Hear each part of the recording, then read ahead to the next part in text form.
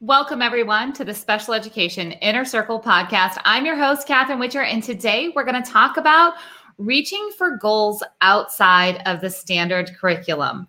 Really looking beyond just helping a child keep up, do more work, be good. We talked about that on the last episode.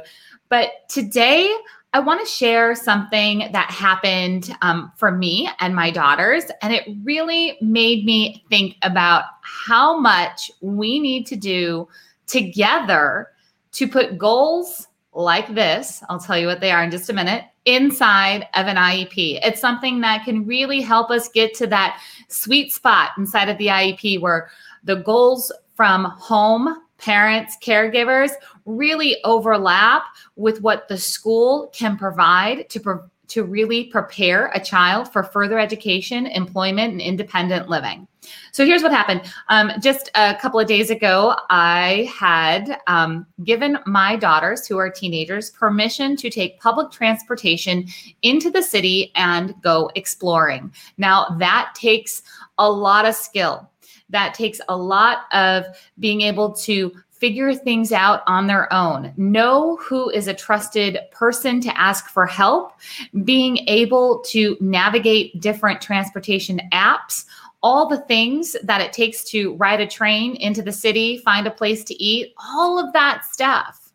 Now, I'm not saying that inside of your child or student's IEP that you have to set a goal for them to take public transportation into the city to be able to go explore.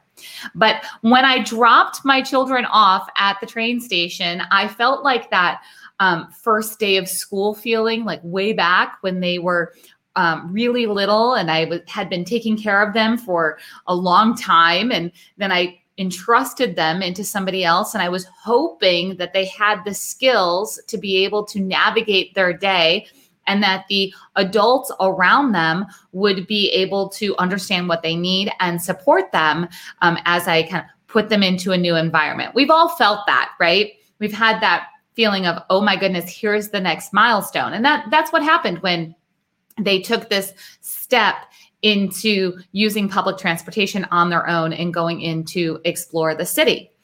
It made me think of transportation and travel and how that absolutely can be something that we can work on inside of the IEP that can improve a child's long-term quality of life. And that's what we're looking to do with IEPs. We want an IEP goal to pass the test of short-term success and long-term lifetime success. So short-term school success, long-term life success, then we know it's a great IEP goal. So it made me think of one of my clients that honestly had not attended school in years because they could not handle the transportation to school. They couldn't take the bus safely. They couldn't even ride in the car safely. So their quality of life was extremely limited to home because they could not take transportation. We actually made that part of the IEP goal. I ended up working with this client and developing a plan where we had private transportation paid for by the school plus 2 aides. So there was the driver plus 2 aides that would go to the student's house that would help the student go into the car and ride safely without having self-injurious behavior or hurting others or pulling the hair of a driver. Those are all things that were happening, and it was really limiting the child's ability to be prepared for the future because they could not get from point A to point B. Now, that's a pretty intense situation where we had to break down IEP goals just to get to school. And then once the child got to school, he was very engaged. He loved it, and he was able to make some meaningful progress. He had ambitious IEP goals, and it was awesome. And now he could do that outside of the home. So that was amazing. But when you think about all the things, everything from talking about my daughters going on the train into the city to a child who needed pretty intense maximum supports to get to school, then there's all the things in between when it comes to travel, or being able to just navigate the community. This does not mean that I want your child to be hopping, into the van at school to go take trips to Target every week as part of their curriculum. But when you think about the skills that really are inside of all of the steps to get from point A to point B, or to travel, or to navigate the community, things like hurry up and wait. That's a great skill for us to have, because that, as an adult, happens to us all the time, right? So in school, we absolutely can be working on following directions and waiting and independent play or independent work while we're waiting, and not needing to have to be entertained all the time, right? Because that is impossible in the real world. We at the school can absolutely help with those independent skills. Schedule changes, that's another thing. When I was a classroom teacher, there was a time where a parent was telling me about all the meltdowns and all the struggles that were happening because schedules would change and their child could not cope with that change. She asked if we had that difficulty at school. I said, no, because I'm able to keep everything the same all the time. I was one of those controlling special education teachers that made sure everything lined up perfectly so all my students were happy. And then I realized that's not the best strategy. So a lot of times in special education, we call this sabotage, and we do it on purpose, where we sabotage the day, we sabotage the schedule to make sure that the child has experience in dealing with change. So if you are a special needs parent and you're hearing this and you're dealing with a lot of struggles when it comes to change or independent play or work, being able to hurry up and wait without having meltdowns, those are absolutely skills that can and should be addressed with your IEP team. If you're a special education teacher who's hearing this and you're like, oh my goodness, I didn't even realize that I could work on those things and make life easier and better for my student and for my student's family, then it's time for you to start thinking outside of the box that way. There's a lot of academic skills that can go into this area too. So things like reading schedules, time management, managing a calendar with reminders, knowing how tickets can be bought and used. That's a huge thing. There are a ton of different math skills, reading skills, social emotional skills, communication skills that are all built into the process of getting from point A to point B. So I would encourage you that instead of just looking at the standard curriculum and saying all second graders are learning how to do 2-digit subtraction, and what are we going to do to help this child keep up with their peers or close the gap in this area? That you really think about not only what are same age peers working on, but how is that going to apply long term? What are some of the real life situations that this skill can be worked on and achieved? A lot of times you will see a student who will achieve more when the skill is presented in the real world versus on a piece of paper like the other students. I'll actually share with you a bit. So if my brother is 43 with Down syndrome, and worksheets were never his thing. We were told he wasn't going to read. He wasn't going to do any significant amount of math, just really low expectations for him academically.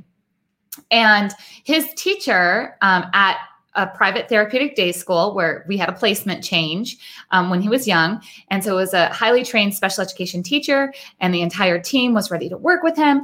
And they noticed that he was wearing Chicago Bulls jerseys every day. So those of you that might remember, there was a time where the Chicago Bulls were in their dynasty years and winning championships, and everybody in Chicagoland was wearing all the sports stuff. And that's what he did. And my brother would not read a book. If you begged him to, motivated him to, like, you couldn't motivate him to do that. But his teacher figured out that if you put the sports page in front of him, like good old fashioned newspaper sports page, he was motivated to read the teams, to figure out the scores, to figure out who's been traded, just to read the schedule to see what's coming up next, because that was exciting to see what game he was going to watch that night. He also could not do a worksheet. If you give him a worksheet, even right now, if you give him a worksheet that has simple math such as 2 + 2, he cannot do it. He might attempt it. He does remember learning touch math methods. If you don't know what that is, Google it. It's awesome.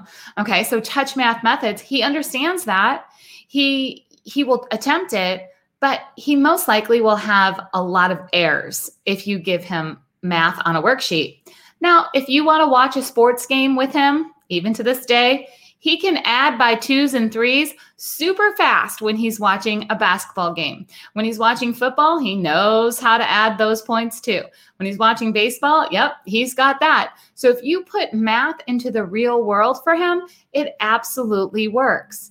So that's what we're talking about today. When we talk about looking outside the standard curriculum, we're not talking about lowering expectations. We're actually talking about how do we help a child develop their academic skills, social, emotional, communication, all of those things inside of real world experiences that a child's going to be able to generalize between classroom, school, community, and home.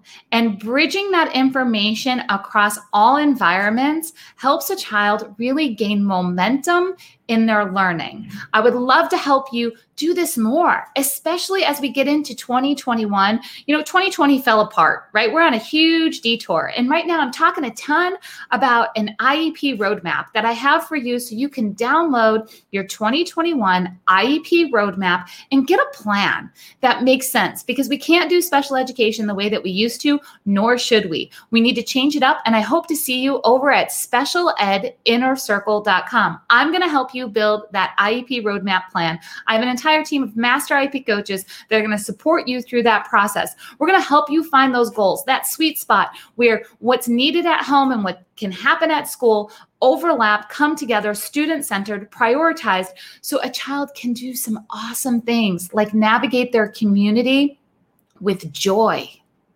being able to watch their favorite sports games and do the math to figure out who's winning and when they need to cheer, being able to help a family be able to take a vacation together because what they learned in the classroom applied in the real world. You guys, we can do this together, and I hope to see you over at Special Ed Inner Circle to make this happen. Again, if you are listening to this on iTunes or Spotify or Google Play, I would appreciate a 5-star review and some feedback, because the more that you guys speak up about this podcast and leave that review, the more special education teachers and special needs parents can find this information so we can change special education together. All right, I'll see you guys soon.